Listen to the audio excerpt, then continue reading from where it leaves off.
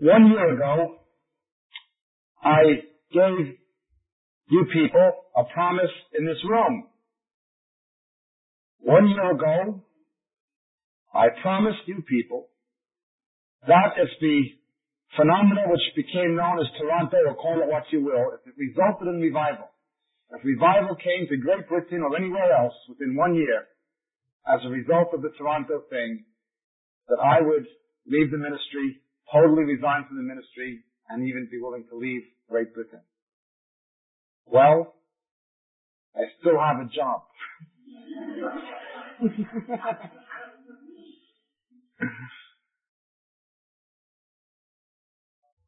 Remember who was here last year?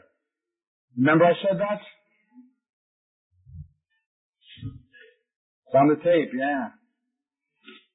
This afternoon I looked at a copy of Charisma magazine, Charisma. And that's what we're going to talk about tonight a bit. Charisma, as in charismata. And it said some ridiculous things. It said 5 years ago, Paul Cain predicted there'd be whole stadiums of people meeting at Christian meetings, praising the Lord. And he said promise keepers as a fulfillment of his prophecy. I remember when the charismatic renewal was in its heyday in 1978 at Giant Stadium in New Jersey, in New York City. And there was 90,000 people in a stadium. The fishnet meetings in the States. Thousands, tens of thousands meeting in stadiums in the 1980s. If you wanted to be technical, going back to the Los Angeles Coliseum in the early 50s, Billy Graham was having crusades in stadiums. Predicting that people are going to have Christian meetings in stadiums in the United States is like predicting it's going to snow in Siberia. Nonetheless, that's what they say fulfilled the prophecy. In fact, we have a list 1.5 miles long of prophecies that the Kansas City prophets made that never came true. By the definition of the Word of God, Jeremiah 28, Deuteronomy 18, etc., Paul Cain is a false prophet, not a true one. Anybody can predict stadium meetings in America. They've always done. It's ridiculous. I said what would come after Toronto. What I told people in New Zealand and Australia is watch out for promise keepers. It is not of God. It is ecumenical. The biblical emphasis is not on nail binding. You have one or two descriptive verses, like Jonathan loved Saul or Saul David more than any woman. One or two descriptive verses about some kind of nail bonding. But the prescriptive verses are male-female bonding. The Hebrew word devik. Husband clings to his wife in the Old Testament in Genesis, and it's reiterated in the New Testament. To achieve God's ideal, it's male-female bonding. Family being the basis of what God wants to do, always was, right from the creation. Now, there are some people God has given the grace to be single because God has given them a special calling on their lives.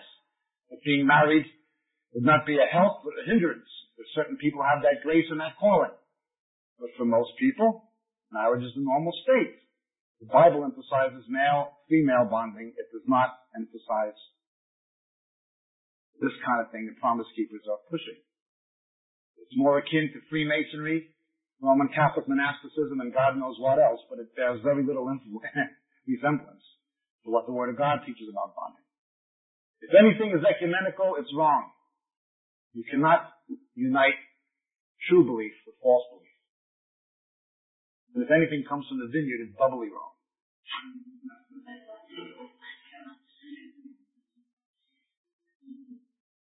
The next article in Charisma magazine by its editor, Stephen Strang, whatever his name is, was an attack on people he called the witch hunters. People like Hank Hanegraaff and so on. These witch hunters. There's an article, an endorsement of a book by William de Artiga. Totally screwed up guy. You can make Swiss cheese out of him, but the book is endorsed by Win Lewis of Elam. And he says, this book helps us deal with the problems caused by Dave Hunt. The problem was not caused by Dave Hunt. The problem was caused by the money preachers and the false prophets that Dave Hunt challenged. They're the problem, not the people who challenge them. So instead of the witches being the problem, it's the so-called witch hunters.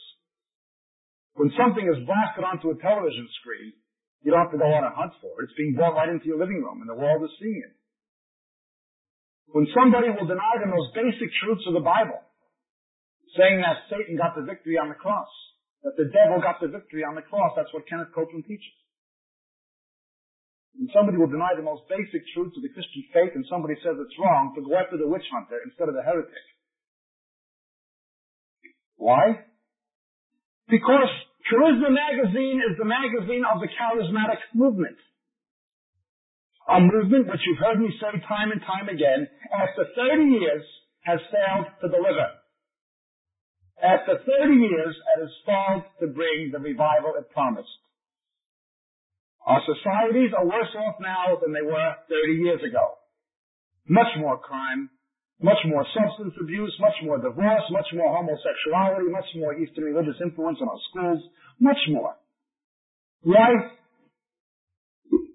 Can it not be any way other? How can it be otherwise? The churches that have the renewal are worse off. The 9 o'clock mass, the 9 o'clock service in Sheffield. Did you read about this these are the secular newspapers. The last Memorial newsletter, I told people, not because I had any great prophetic revelation, just because I can see the patterns of Scripture.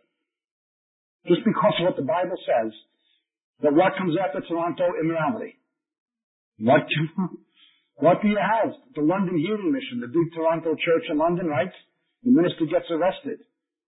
The women removing their underwear to have communion wine poured on their genitals in church service. The 9 o'clock service in Sheffield, the same thing. The internal anointing of women with oil. I don't know if that guy's a frustrated bartender or a frustrated obstetrician, but he shouldn't be in the ministry. I told people it would come to this. And that's what it's come to. Not because I'm a great prophet, just because I read the Bible. Unbiblical worship will lead to false worship. False worship will lead to idolatry. Idolatry will lead to immorality. After 30 years, this movement has not delivered. God is a God of honesty and integrity. And if any ministry or any publication is of Him, it'll bear His seal of honesty and integrity. Jesus always spoke honestly and directly about things, for better or worse. The Scriptures always speak honestly and directly about things, for better or worse. You see, the Pharisees had a problem. They built an empire on a dead religious system that could not deliver the goods. And when Jesus came along, He rocked the boat. He told the truth. You can't deliver. There's something wrong with you. You've gone away from the Word of God. You're teaching as precepts of God the inventions of men. You can't deliver. They had a vested interest in calling Him a troublemaker. Today it's the same. They can't deliver. So they have a vested interest in going after people like David Hunt and Hank Hanegraaff and anybody else who tells the truth. That's why Wynne Lewis called Clifford Hill a false prophet. They have a vested interest in it. They have a magazine that's been around. It's the magazine of this movement that can't deliver. They dare not admit that their movement is a failure because then why would they have a magazine? Why would they have a job? Let the guy go out and work as a carpenter, earn an honest living. Instead of writing articles that aren't biblical, telling people something has happened when it hasn't. After 30 years. Charismata. The gifts of the Spirit. אבינו מלכנו, אנחנו רוצים לבוא בפניך עכשיו, לבקש ממך, אנא אדוני, תפתח את העיניים שלנו, לתפארת של דבריך, בשם של המשיח ישוע אדונינו. ותן לנו אבא, לא רק לשמוע, גם לעשות. לשמוע אנחנו מתפללים. הללויה. אמן.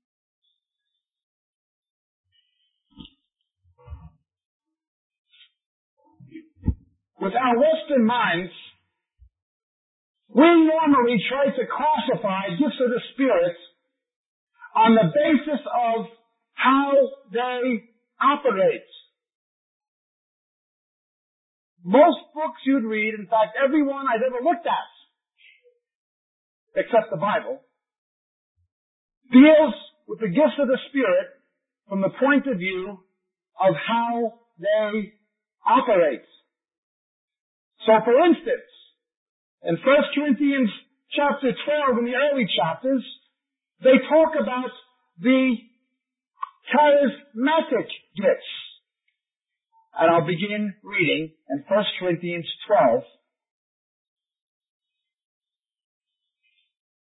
verse 8. For to one is given the word of wisdom through the Spirit, another the word of knowledge according to the same Spirit, to another faith by the same Spirit, to another gifts plural of healing by the one Spirit, and to another the effecting of miracles, to another prophecy, to another distinguishing of spirits, to another various kinds of tongues, and to another the interpretation of tongues. So people will say, well, these are our gifts, and we'll break them into three categories. The ones that work by utterance, the ones that work by inspiration, and the ones that work by power.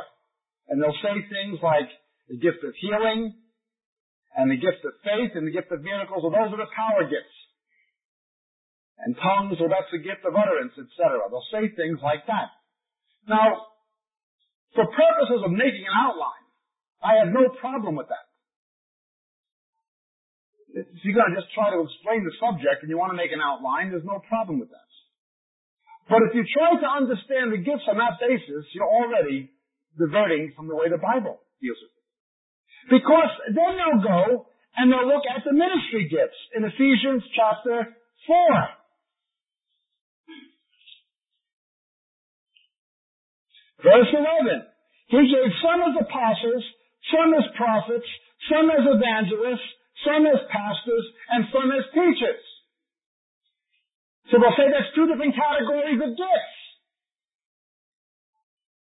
The problem is, when you go to 1 Corinthians 12 again, what does it say? Let's look at verse 28. And God appointed in the church apostles, second prophets, third teachers. So now it looks like Ephesians. But then it says, then miracles, then gifts of healing and helps and administrations and various kinds of tongues. All are not apostles, are they? All are not prophets, are they? All are not teachers, are they? All don't have miracles. So it would seem then, wait a minute. Paul, writing under the influence of the Holy Spirit, is confusing two different kinds of gifts. No, he's not. We're the ones who've confused it. We've begun to draw distinctions that the Word of God does not. Not only that, when you go to Romans, it's different. Romans chapter 12. Verse 6, and since we have gifts that differ according to the grace given to us, let each exercise them accordingly. If prophecy, according to the proportion of his faith. If service, in his teaching. He who teaches, in his teaching. He who exhorts, in his exhortation. He who gives, with liberality. So philanthropy is introduced as a gift. Then it begins talking about the gift of mercy. And we read about things like gift of helps. It introduces other gifts here in Romans 12, not found in either Ephesians or Corinthians. We begin making distinctions the Bible does not.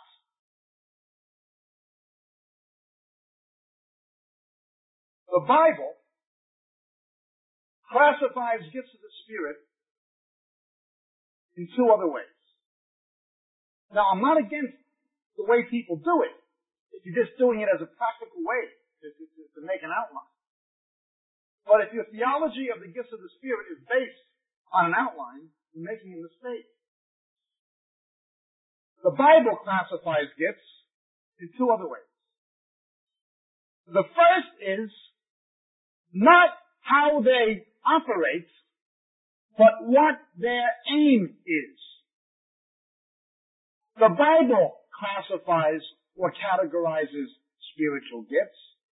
not so much or not primarily on the basis of how they operate, but what their aim is.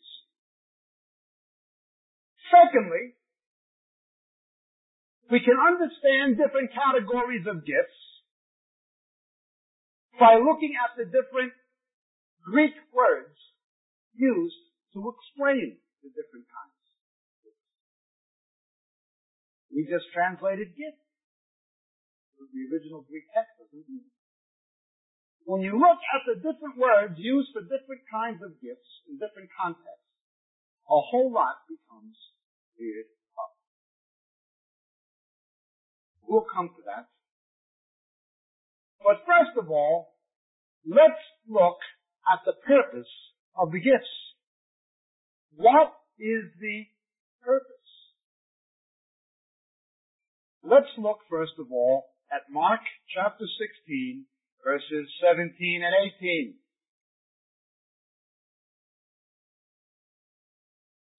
And these signs will accompany or will follow those who believe in my name. They'll cast out demons and speak with new tongues, etc. They'll lay hands on the sick and they shall recover. Now there are many verses we could cite.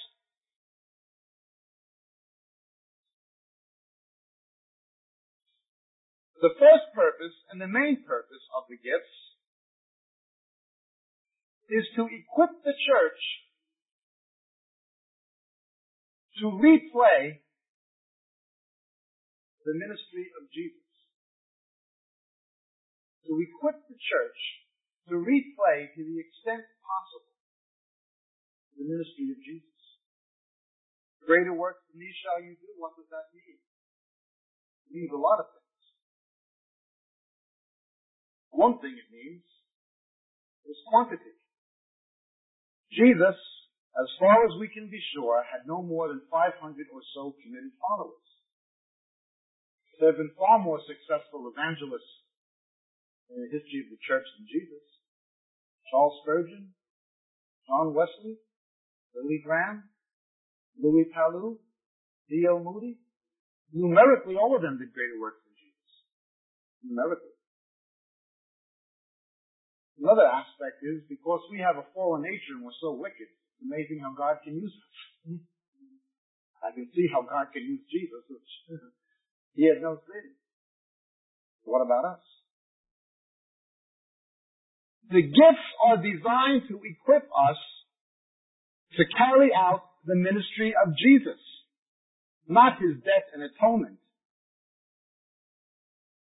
but the breaking in of his kingdom, which will climax not before his return, as the triumphalists say, but with his return.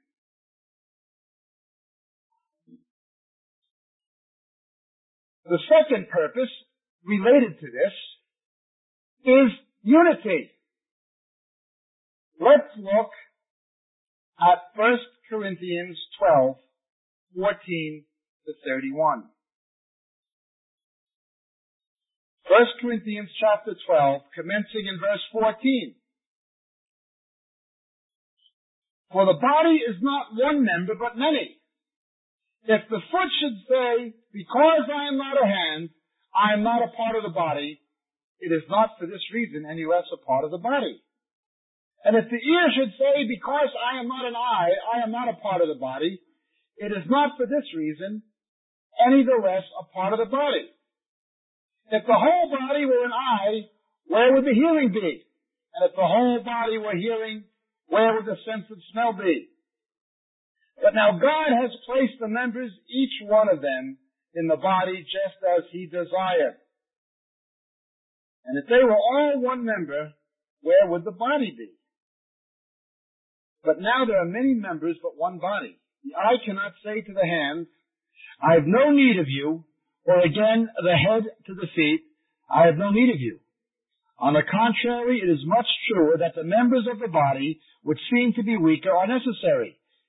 And those members of the body which we deem less honorable, on these we bestow more abundant honor, and our unseemly members come to have more abundant seemliness. Whereas our seemly members have no need of it. But God has so composed the body, giving more abundant honor to that member which lacked, that there should be no division in the body, but that the members should have the same care for one another. And if one member suffers, all the members suffer with it. If one member is honored, all the members rejoice with it. Now you are Christ's body and individually members of it. And God has appointed, and it goes into the gifts. The second purpose of gifts, related to the first, is to build unity. Is to build unity. You cannot have a true unity of the Spirit unless you have an operation of the gifts of the Spirit. What good is a blind eye? What good is a deaf ear? If you're walking around in this building is easy to get lost in. Told somebody, people have entered this building and have never been heard from again.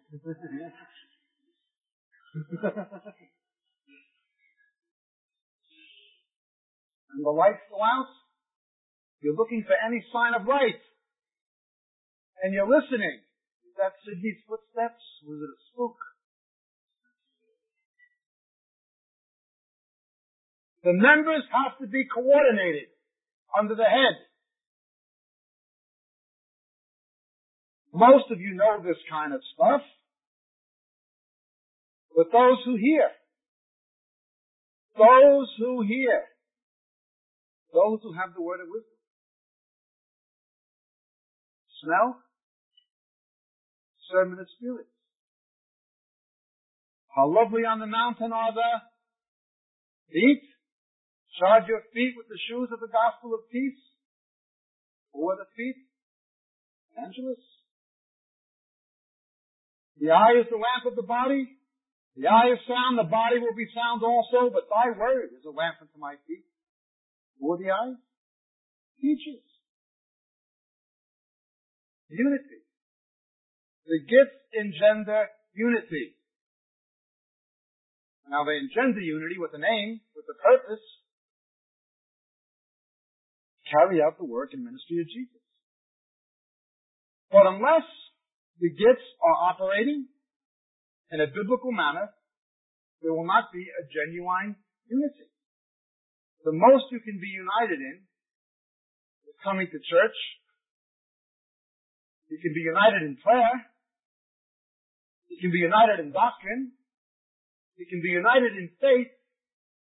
But you really cannot be united in carrying out the work of Jesus. You can't be united in it. If everybody does the same thing, you don't have a united body. I know churches that try to make everybody an evangelist. And they said, the pastor is going to do all the teaching, and everybody else will witness, and you bring the unsaved in. Now, every Christian is a witness. We are all witnesses. We are all called to witness. Let the redeemed of the Lord say so. Not everybody can stand up on a stepladder in Speaker's Corner in London, or in front of a large auditorium of people, and preach the gospel and see a large number of people get saved. Not everybody can do that. But there's nobody who cannot witness one-on-one. There's nobody who cannot give out tracts. There's nobody who cannot share their testimony. We're all witnesses, with our lives, but also with our words. The unity of the Spirit requires unity in faith, unity in doctrine, but it also requires being united in the work. Now, God's idea of being united in the work is again not like ours. Man's idea of us being united and being one is Chairman Mao. 1 billion Chinese people, all dressed alike with a little Mao cap and the little blue suits, right? And the little red books. And they all say the same, they chant the party line. That's man's idea of unity. God's idea of unity is different. God's idea of unity is a unity in diversity, where we have the same faith, the same baptism, the same goal, the same purpose, but if you're building a building, you need carpenters, you need stonemasons, you need electricians, you need plumbers, you need draftsmen, you need architects, you need engineers, you need landscapers, you need a lot. What good is trying to build a building like this? Everybody was a plumber. Well, at least we'd get the hot water to work, wouldn't we?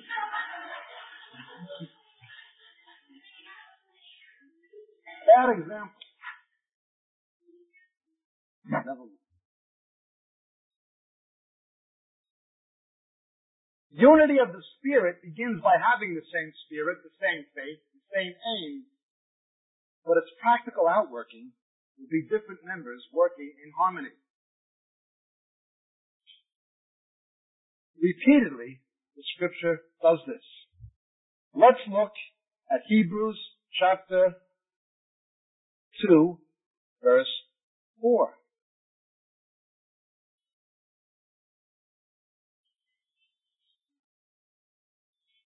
God also bearing witness with them, both by signs and wonders and various miracles, and by gifts of the Spirit according to His own will. The word here for gifts is the Greek word merismos, not usually used for gifts, only used one place in the Bible, and not used much outside of the Bible in Greek literature even. Merismos means a division or an apportionment or a sharing out.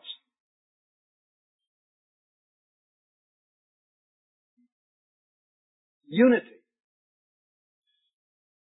When we were a few weeks ago in Israel on the foot of Mount Hermon, and we looked at the Ascension Mount above us, from Banyas, from Caesarea Philippi, we read from Psalm 133. Hine ma tov u'manayim shevet achim gam yachad. How good and pleasant it is for brothers to dwell together in unity. And then it says, it's like the precious oil coming down off of Aaron's head onto his beard. And it's like the snow melting on Mount Hermon coming down. Aaron, the high priest in Hebrews, some of you know this, most of you know this, is a type of Jesus. Real anointing only comes from Him. Nobody's anointed except Jesus. The oil is poured on the head, and it goes off the head onto the rest of the members. To really be anointed, you have to be attached to the body and under the head. He is the anointed one, HaMashiach. Look at Psalm 133. Some of you are looking at me like you don't know what I mean, so we'll look at it. How good and pleasant it is for brothers to dwell together in unity. It's like the precious oil, the anointing, shemen, upon the head, coming down upon Aaron's beard, coming down upon the edge of his robes. Now notice this. The oil goes onto the head and off the beard and then onto the robes. It covers the entire body, but never touches the flesh. It never touches the flesh. The gift and calling of God go forth without repentance. It's talking about Israel, but it expresses a general principle. How can corrupt leaders perform miracles in the name of Jesus? How can they be anointed? Look at Matthew 7.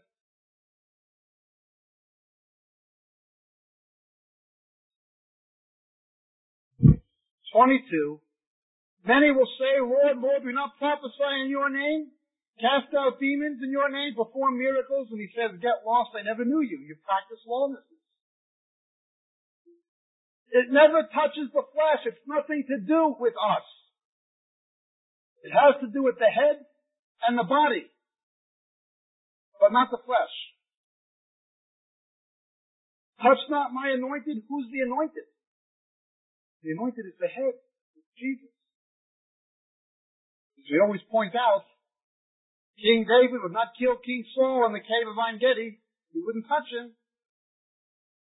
The Old Testament kings of Israel were types of Jesus, types of the anointed. David would not touch Saul, but that never stopped David or the prophet Samuel from telling the truth about Saul. He was a backslider. Shouldn't stop us from telling the truth either. I don't care how many gifts. Oil goes off the head, over the body. It's nothing to do with touching the flesh. Ex opere operato. Now, let's look. The third purpose. We already looked at Hebrews 2:5. Merismos. Hebrews 2:4-5. Bearing witness. John chapter 5. Believe because of the works I do. The gifts bear witness.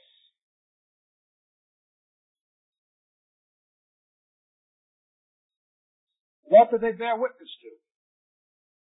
What happens on the day of Pentecost when the Holy Spirit is outpoured and tongues begin?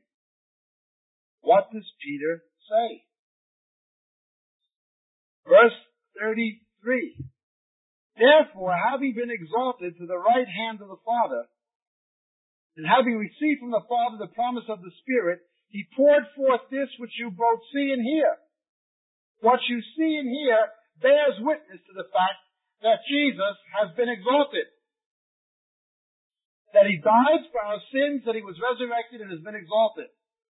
They bear witness to the truth of his claims to be the way of salvation. So we have three purposes. The first purpose is to empower the church to carry out the ministry Jesus has given it, which just is a partial perpetuation of his own ministry. Secondly, to build a unity in the body, to further equip it to do the first thing. And thirdly, to bear witness to the unsaved that the gospel is true, that Jesus is Lord, that he's exalted, and that those who preach him in spirit and truth are indeed his messengers. Remember the story in the book of Genesis when Abraham sends his servant to get a bride for his son, doesn't he? We read this in the book of Genesis 24. It's a picture of the triunity of the Godhead. The Father sends his servant to get a bride for his son. God the Father sends the Holy Spirit to get a bride for the Son from among his own people. At first, they're skeptical. But what happens? Verse 30, and it came about that when he saw the ring and the bracelets on his sister's wrists, and when he heard the words of Rebekah, his sister, saying, this is what the man said to me, he went to the man, and behold, he was standing by the camels and the spring. And on the camels were all of these gifts. In verse 35, the Lord has greatly blessed my master, so that he's become rich, and given him flocks and herds, and silver and gold, and servants. The gifts proved that the servant was sent by the Father to get a bride for the Son. The gifts proved, or were a proof. Not the only proof, but a proof. But it also says, not only the gifts, it says the Word. Doesn't it? It says, this is the Word, and these are the gifts. Verse 30. It's always like that, the Word and the gifts. The gifts are never the key unless they follow the Word. First He gives the Word, then the gifts. Don't let anyone ever tell you that gifts of the Spirit are the key to seeing revival. They are not the key. They have their role, they have their function, but they prove nothing. They saw Jesus do the miracles, they saw Jesus raise the dead, make the blind see and the lame walk, and a week later they said, crucify him. In the Talmudic literature, in Avodat Zerah, it says that Jesus did miracles with no other rabbi. I was in Jerusalem about a week ago, and I was talking to an ultra-Orthodox rabbi, Rabbi Goldstein, up on Mount Zion. He's from New York. He's been in Israel 30 years. He was at Peyot, the whole bit. I talked to him from the Avodat Zerah. He did miracles with no other rabbi. His disciples did miracles in His name, including healing the sick and raising the dead.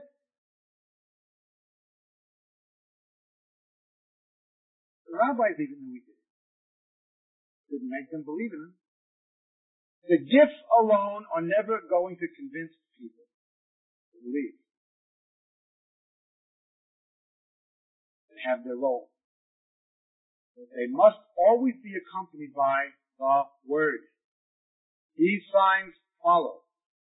Once people try to lift up the gifts above the Word, they're in trouble. John the Baptist did no miracles, yet many believed. The Word of God is where the power is. His Word and His Spirit. The gifts have their place, but not in place of the Word. We've talked about it many times, and we won't do it now, but on Palm Sunday, they wanted Jesus to put on a show. He refused. Instead, He cleaned the money changers out of the temple. Religious leaders who were profiteering on the blood of the Lamb. Same thing today. Judgment begins in the house of God. He's more interested in repentance, not miracles. But then in Matthew 21, it says, after the people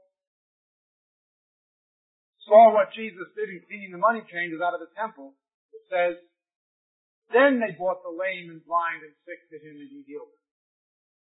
Then, Jesus never, ever allowed signs, wonders, miracles, or gifts to be amplified over the preaching of His message, which began with repentance. Never. Those are the three purposes of the gifts. To equip the church to replay the ministry of Jesus to the extent possible and to carry out the work He's mandated for us to do. Secondly, to engender unity of the members in order for that to take place. And thirdly, to engender faith in the eyes of the unsaved, when accompanied by the preaching of the Word, beginning with the message of repentance. Now let's go back to our problem. How do we categorize these gifts? Once again, in Western thought, people have tried to categorize them on the basis of how they operate. In Scripture, they're categorized on the basis of what their aim is, and also on the basis of the different words used in the Greek language. Let's begin looking at how the words show us how to understand the gifts. We looked at one word already, merismos, but we'll leave that. You have a more general term called daron. Daron. In Matthew 2:11, they brought gifts to Jesus. But in Ephesians chapter 2, verse 8, we see the same word, daron.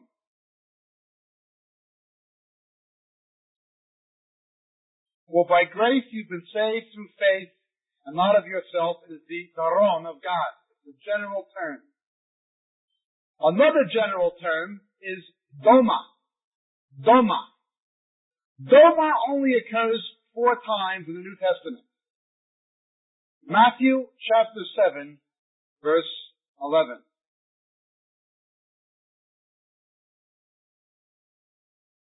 If you then, being evil, know how to give good doma to your children, how much more shall your Father who is in heaven give what is good to those who ask him? In verse 9 it says, what man is there among you when his son shall ask him for a loaf, he give him a stone? Or if he asks him for a fish, he will not give him a snake, will he? If then, being evil, know how to give good gifts to your children, how much more shall your Father who's in heaven give what is good to those who ask? Some people have tried to justify saying, we know this phenomenon we had with Toronto is of God because we asked the Father. And if we ask him for a fish, he won't give us a fish. And that becomes their proof. That settles everything. Well, let's look at this carefully. First of all, let's look at it midrashically. I'll make you fishers of men, but a serpent is a deceiver. So if you apply it evangelistically, it's not talking about what they say. But let's leave that. Secondly, it's a test. If you ask for a fish and you get a serpent, you can be sure the serpent didn't come from the Father. If you ask for a fish and you get a serpent, if you're holding a snake in your hand, it doesn't look like a mackerel, does it?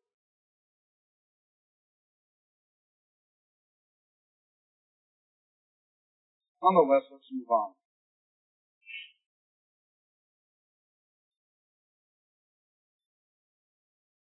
What these people do is take a verse out of the context. It says, knock and it shall be open to you. But withhold, keep knocking.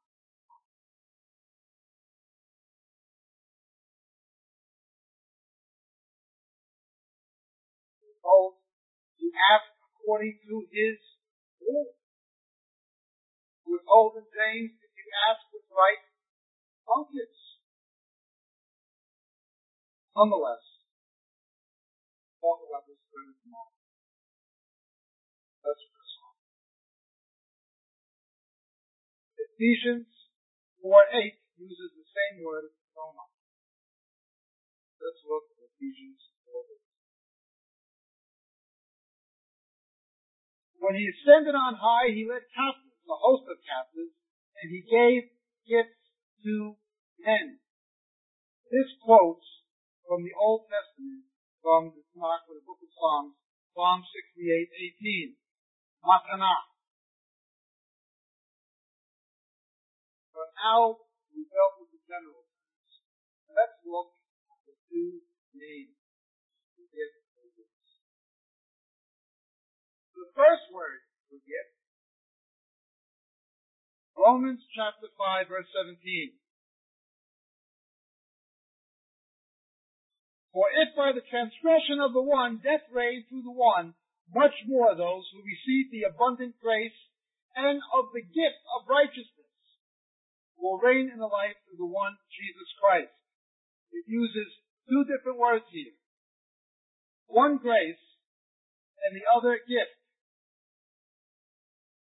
Acts chapter 2, verse 3.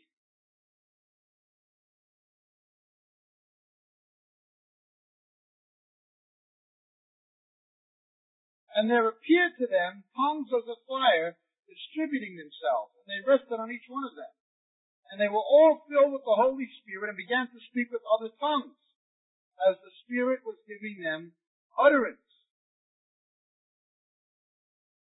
Acts 11:17. God, therefore, gave to them the same gift as he gave to us, referring back to Acts chapter 2, verse 3, after believing in the Lord. And then Ephesians 4:7.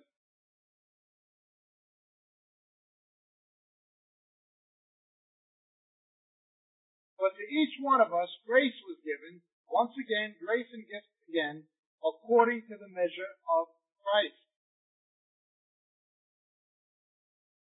The gifts of the Spirit or the gift. The gift of the Spirit is the Holy Spirit himself. The gift in the sense of a present, a birthday present, a Christmas present, an anniversary present, that's the Holy Spirit himself. The gift of God is eternal life through Christ Jesus our Lord. The gift, the Dorea, is our salvation. Salvation. The Holy Spirit himself. Eternal life. That's the gift. Oh, gift, the pleasure.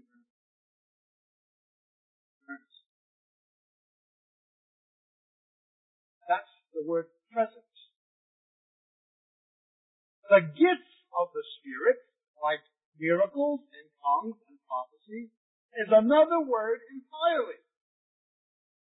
That word is charisma. Charisma, meaning grace. Romans chapter 1, verse 11. For I long to see you in order that I might impart to you some spiritual charisma. Romans 12:6.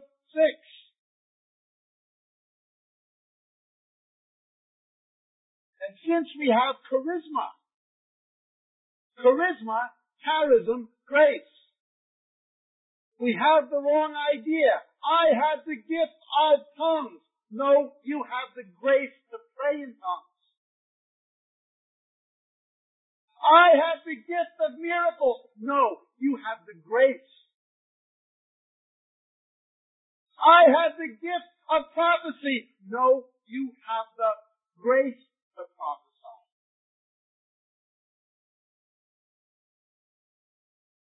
But not only that, we'll come back to that. You don't have the grace. The body does. The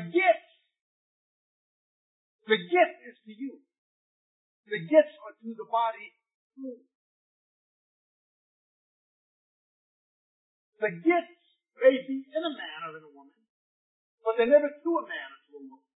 They are through a man or through a woman to the body. Two wrong ideas. I have the gift of discernment of spirit. No, you have the grace to discern spirits, and not you. Who you? Not you.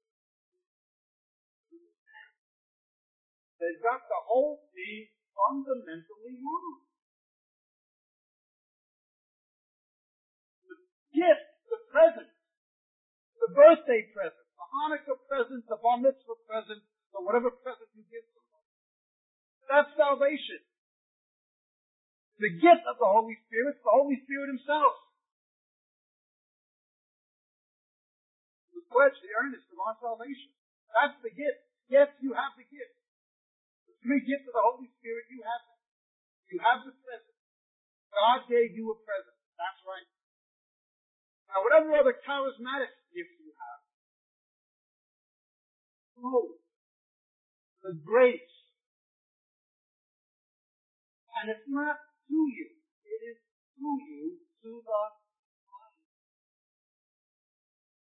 I have the gift of prophecy. No, the body has the gift of prophecy. I simply have the grace to be God's gift.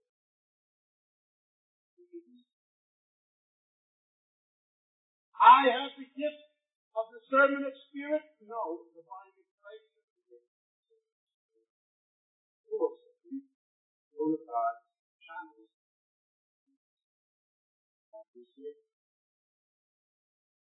We've got the whole thing.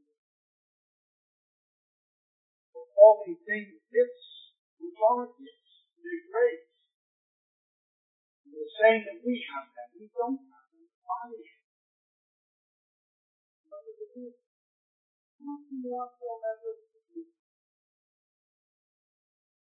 What does it say? It says, He gives the gifts to whom He wills according to His own desire. According to His will. Not according to our will, according to His will. To pray for a gift, pray that the body gives it.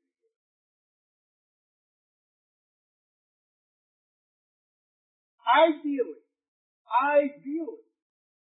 all of the gifts, all the basic should be operating in any one congregation. At least the 9 what we call charismatic gifts from the beginning of it. Prophecy, tongues, miracles. Ideally, those 9 should be operating in any one congregation.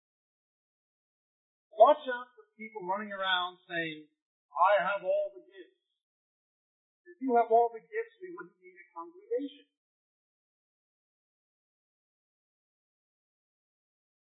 I believe I have the 5-fold ministry. Yeah, I know you do. That's part of the problem.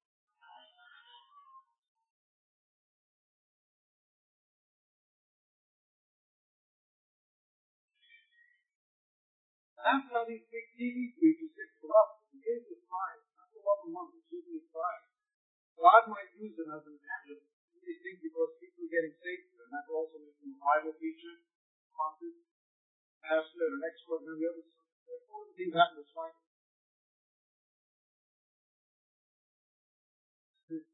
We all had all the gifts, so we need a Bible. Now, there was one person who had all the gifts. That was Jesus. I would also argue, by deduction, that in Ephesians 4, some is apostles, some prophets, some pastors and teachers, that all the 12 apostles, the original apostles who founded the church, did have a Bible. I'm pretty much convinced they were a unique case. We can pretty much deduce from the scriptures that they did have a Bible. All of the apostles, the teachers, the evangelists, the other pastors, all did have a Bible. Peter did. John did.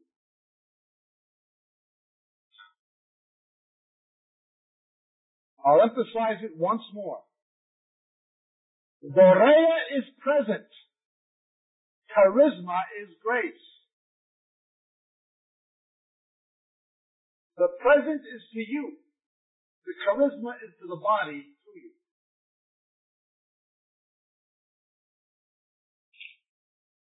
Not all of these gifts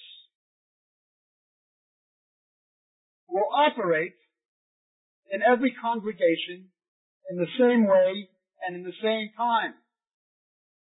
He gives the gifts to whom He will. To who does He give the gifts? To whom He wills. The sovereign grace of God. When you see people trying to make you pray in tongues, just move your lips and go like this. Has that ever happened to somebody in here?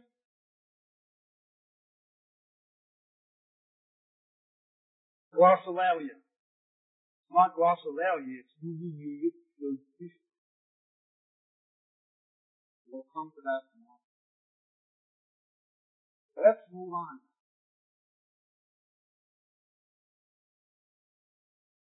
This idea of people saying, I have this gift, I have that one. Look at Romans 12:3.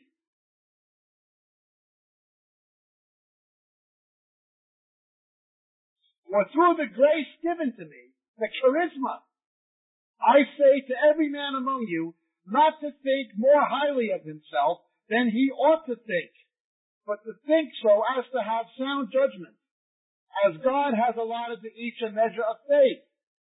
For just as we have many members, just as we do in Corinthians now, that it's a unity thing,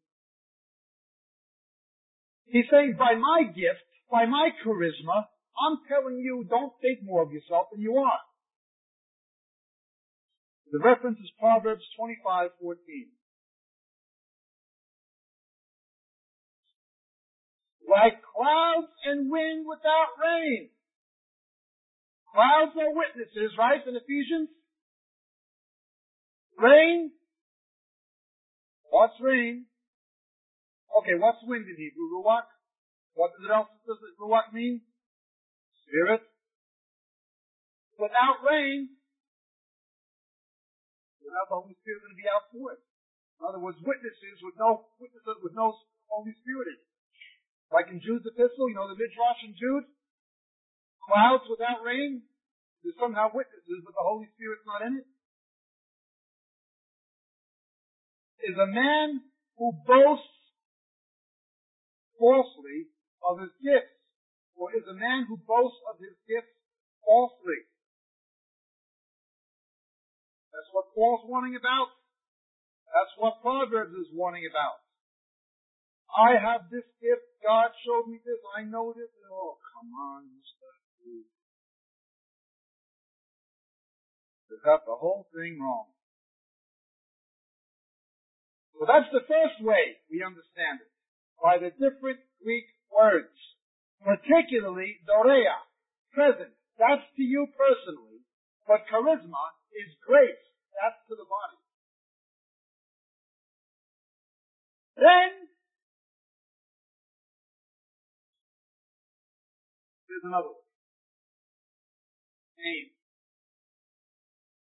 Let's look at 1 Corinthians chapter 12. Verse 4 and 5. Now there are varieties of gifts, but the same Spirit. And there are varieties of ministries and the same Lord. Do you see how it puts gifts and ministries next to each other? See that? That's one place it does it. It puts your ministry and gifts next to each other. In a different way, in a different context, even with a different subject, the same principle is reiterated in Romans 11. Which is talking about God's purposes for Israel and the Jews, but the general principle still illustrated. Romans 11:29. For the gifts and calling of God are so saying God is finished with the Jews, and his calling is revoked. He's broken his word. Similarly, if you put back the gift of the Spirit, the church is also broken his word. Once again, you have gift and ministry, and then gift and calling. Let's look at 1 Timothy. 2 Timothy, chapter 1. Verse 6. And for this reason I remind you to kindle afresh the gift of God which is in you through the laying on of my hands. For God has not given us a spirit of timidity, but of power and love and discipline. Therefore, do not be disgraced at the testimony of our Lord, or of thee his prisoner, but join with me in suffering for the gospel according to the power of God. Verse 9. Who has saved us and called us with a holy calling. Once again, it puts gifts and calling together. In Romans, in 1 Timothy, in Corinthians. There's a relationship between your gifts and your calling. Now look at 2 Timothy. He saved us and called us. Salvation is total. You were not only saved to go to heaven, you were saved to do something in the meantime that's going to help other people to get there. And it says from all eternity. Now, I'm not a Calvinist, but I do accept that the Bible says those whom he predestined, those whom he foreknew. But it says more than that. Even our calling was predestined. God has something for you to do before you were born again, something for you to do before you were born, something for you to do before he created the universe. And it links this calling with gifts. Whatever gifts you have, God has given them to you to equip you to do the ministry he's called you to. Whatever calling God has given you will in part determine what you do. Understand? You have a calling. You have a ministry. Every Christian's a minister.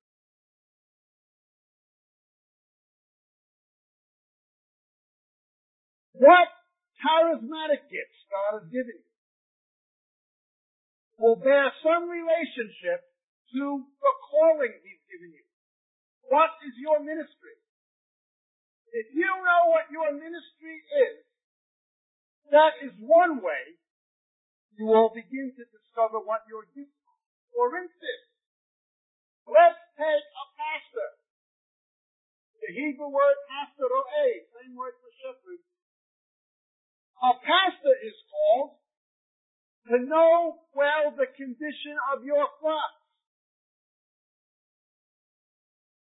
If somebody does not have a pastoral sensitivity, if he's not standing in front of his congregation, and without knowing anything, he cannot stand those in his congregation who are hurting or struggling, he's not a pastor. So hence, it is not at all infrequent that a pastor has that calling. If God has called him to be a pastor, he will very frequently have the gift of the word of knowledge.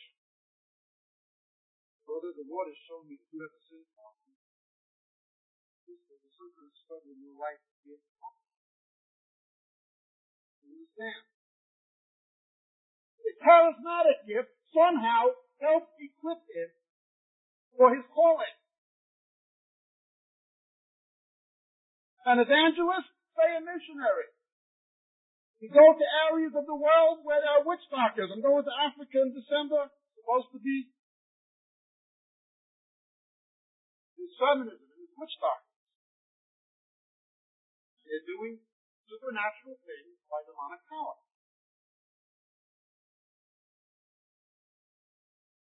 India, Brahmin priests do supernatural things by demonic power.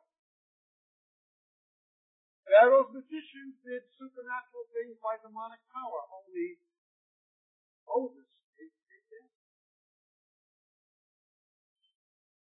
So the missionary who has the calling to evangelize these people in India, or in the hinterland of Africa, he'll do signs and wonders, perhaps more powerful than the shamanist or the witch doctor. Understand?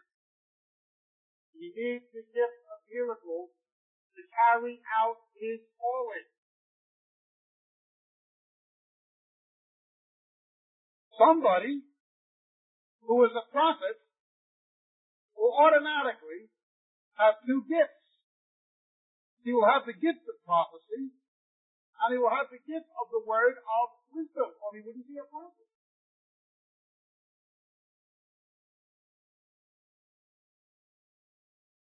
The thing you need to look at in pursuing or trying to identify your gift, the first thing you look at is not, do I have this gift or that? That's the Western thinking. We're looking at function. God's looking at aim. You understand? What has God called me to do? What's my ministry? Is God calling me to pastoral ministry? Is God calling me to a mission field? Is God calling me to the ministry of teaching? What's my ministry? That's the thing you have to discover. Once you discover that, where God guides, God provides. Where God guides, God provides. Then it becomes relatively simple of what other things. Because God's going to give you the things you need to be equipped in your circumstances to do what He's telling you to do. Now, there is some legitimacy in the argument in saying that because the New Testament has not been written yet, the apostles needed certain gifts. The problem happens when they say they ended with the apostles, now we have the New Testament. It says in Timothy, all scripture is inspired. The Old Testament was the Bible of the early church. There's nothing in the New Testament that's not in the Old. The apostles knew how to explain it. We'll come to that in our final session. Although I can accept there is some truth in it. Once you take a truth too far, that's low.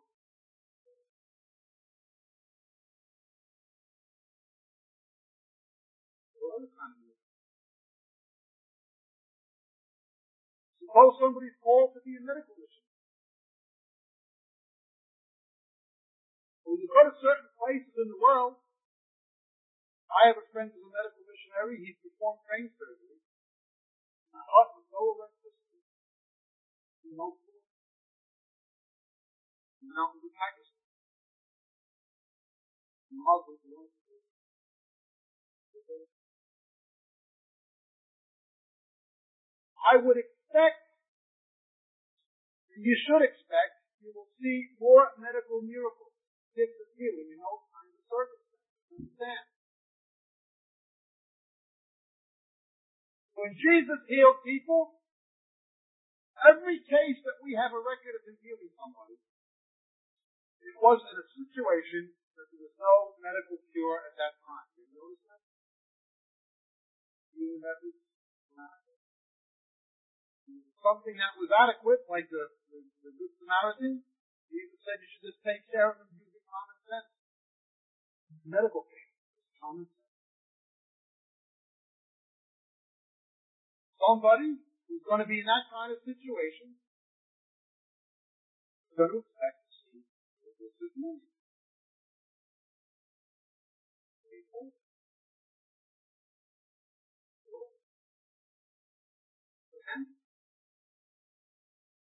Very, very frequently, real evangelists will have the gift of discernment of the Spirit.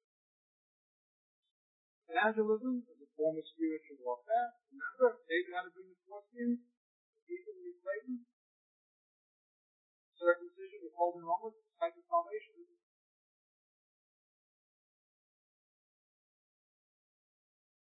You know what you're up against spiritually when you listen.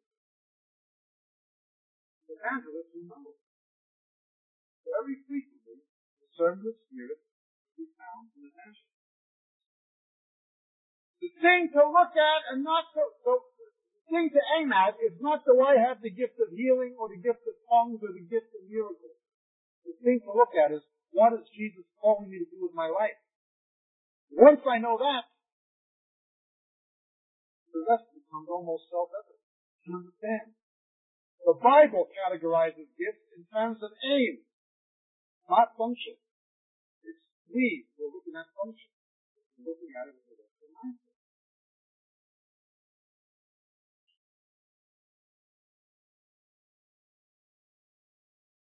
The gifts of the Spirit are associated with, but not proof of, being Spirit-filled. They are associated with, but they are not proof of being Spirit-filled. The Holy Spirit is the Spirit of holiness. If there's carnality in someone's life, they are not living a Spirit-filled life. I don't care how many gifts they do. Remember, the anointing oil does not touch the flesh. holiness. It's wind and fire.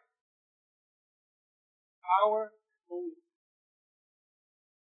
When you see a lack of power in someone's ministry, it's the pressure of the Holy Spirit. If you see a lack of holiness in someone's life, there's a grieving.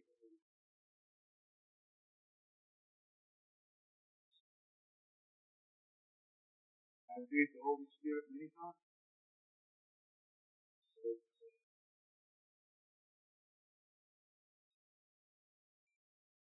However, we can associate Spirit baptism with its associate. Once again, Romans 1:11.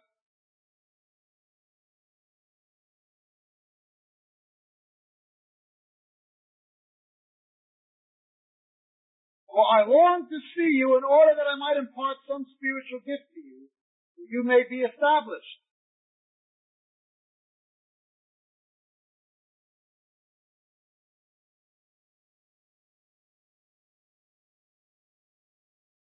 Also,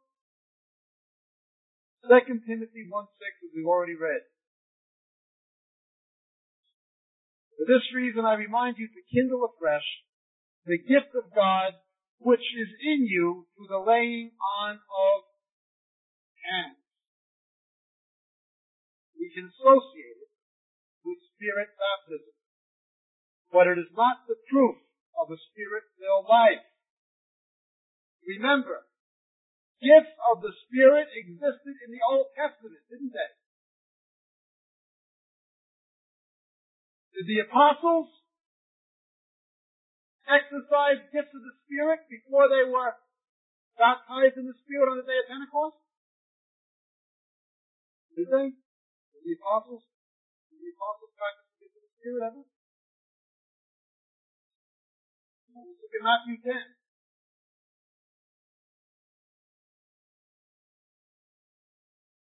Verse 8. Heal the sick, raise the dead, gifts of healing, gifts of miracles, cleanse the lepers. Why? Jesus. The oil is poured out on Him.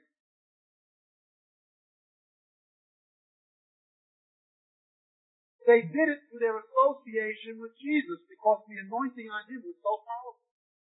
But for us, it's no different. We operate in gifts of the Spirit and signs and wonders through our association with Jesus, being attached to His body and under His head because the anointing on Him is so powerful. Forget about there's an anointing on you so powerful. That's wrong. There's an anointing on Him that's so powerful. Even before being baptized in the Spirit, even before the day of Pentecost, the apostles received it through their association with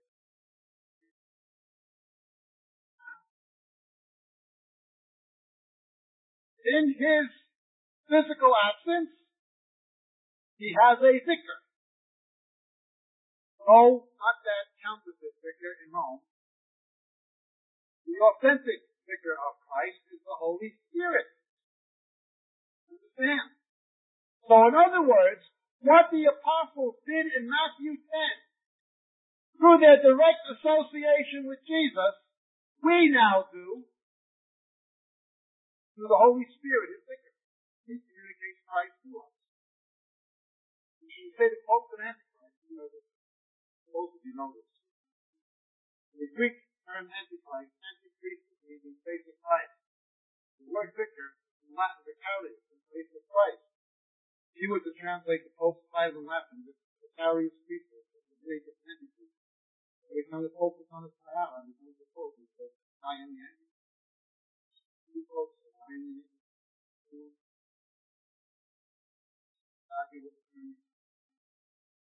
The Holy Spirit is the vicar of Christ. How? Jesus was God. Jesus could have walked on the water because He was God. Jesus could have raised Lazarus from the dead because He was God. Jesus could have fed the 5,000 because He was God. Did Jesus do any miracles or healings or signs and wonders because he was God? Did he do those things because he was God? No, he could have done those things because he was God. Turn with me, please, to Philippians chapter 2.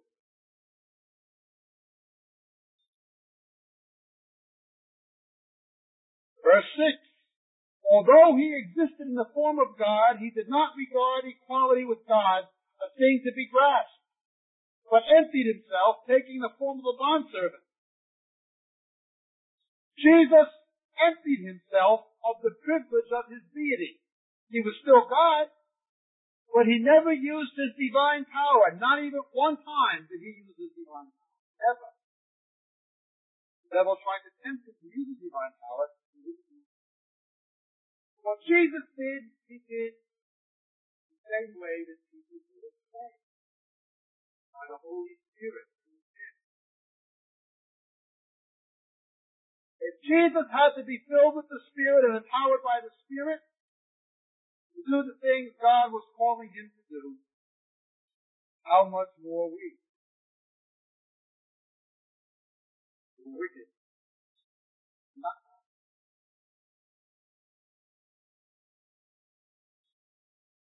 What went wrong is partly something called Chalcedon. It was a council in the early church. Chalcedon. You had two kinds of schools, rival schools of thought in the early church. Antioch was one, and Alexandria was the other. They were fighting over Christology. Both of them were trying to refute heretics who were saying Jesus wasn't God. It is impossible to overstate the divinity of Christ. He's God. How can you overstate his divinity? Jesus is God. You can't overstate his divinity. But what you can do is understate his humanity. You understand? What you can do is understate his humanity. So because they were trying to refute heretics who were saying he wasn't God, these people at Chalcedon began saying he walked on the water because he was God. He fed the 5,000 because he was God. You understand? They combated one mistake with another. They combated one mistake with another. That was wrong.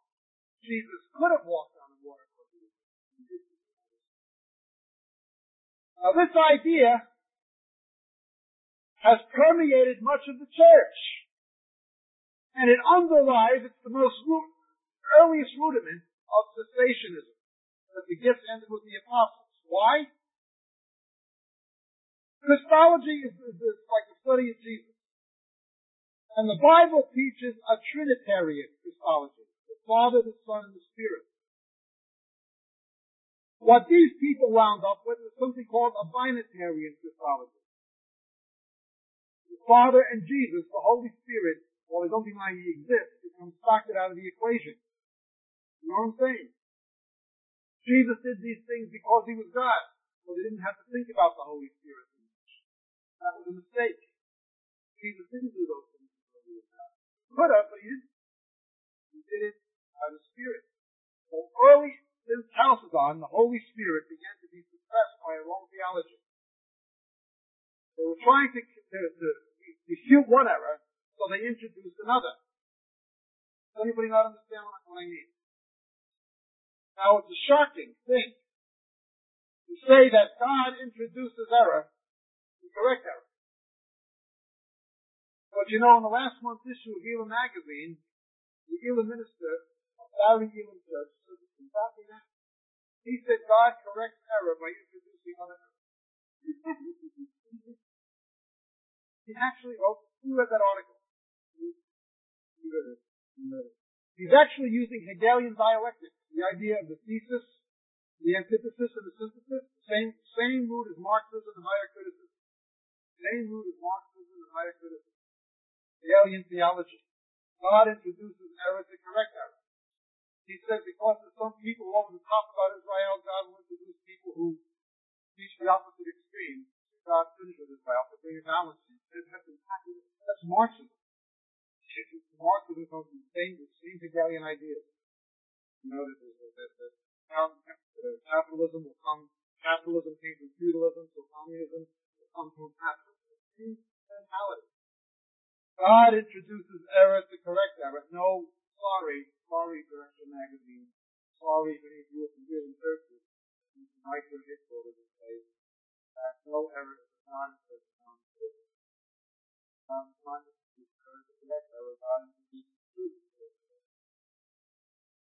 but at Chalcedon, they introduced error to correct error.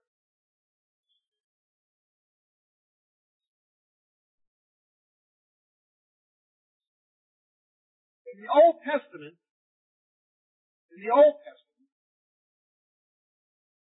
the Holy Spirit was only for kings, prophets, and high priests. Only certain people have the Holy Spirit. Therefore, what you will see in the occasion like Joshua and Moses and Elijah and Elisha, you will see individuals performing gifts of the Spirit. You do not have a Holy Spirit empowered Israel. Which kind of went before them. It was not in them. That's the difference. Now it's the Holy Spirit empowered people. We have exactly 3 minutes to go on the table. Hence, let's reiterate the main points. We define gifts not on the basis of how they operate or what their aims are, and how they are defined in the original languages of Scripture. Secondly, we can associate gifts of the Spirit with Spirit baptism or Spirit being Spirit-filled, but they are not the proof of it. The apostles did these things before the day of Pentecost, and they were around even in the Old Testament. Thirdly, gifts are always through someone, not to them. The gift of God is your salvation. The gift of the Spirit is the Holy Spirit Himself who dwells in you. The gifts of the Spirit are not presents. They are grace. Not grace to you, grace to the body through you. Who God gives according to the need of the time, according to His sovereign will. Not the manipulation of man's.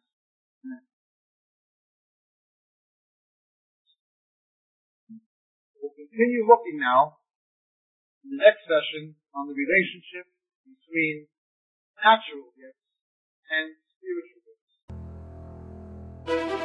gifts.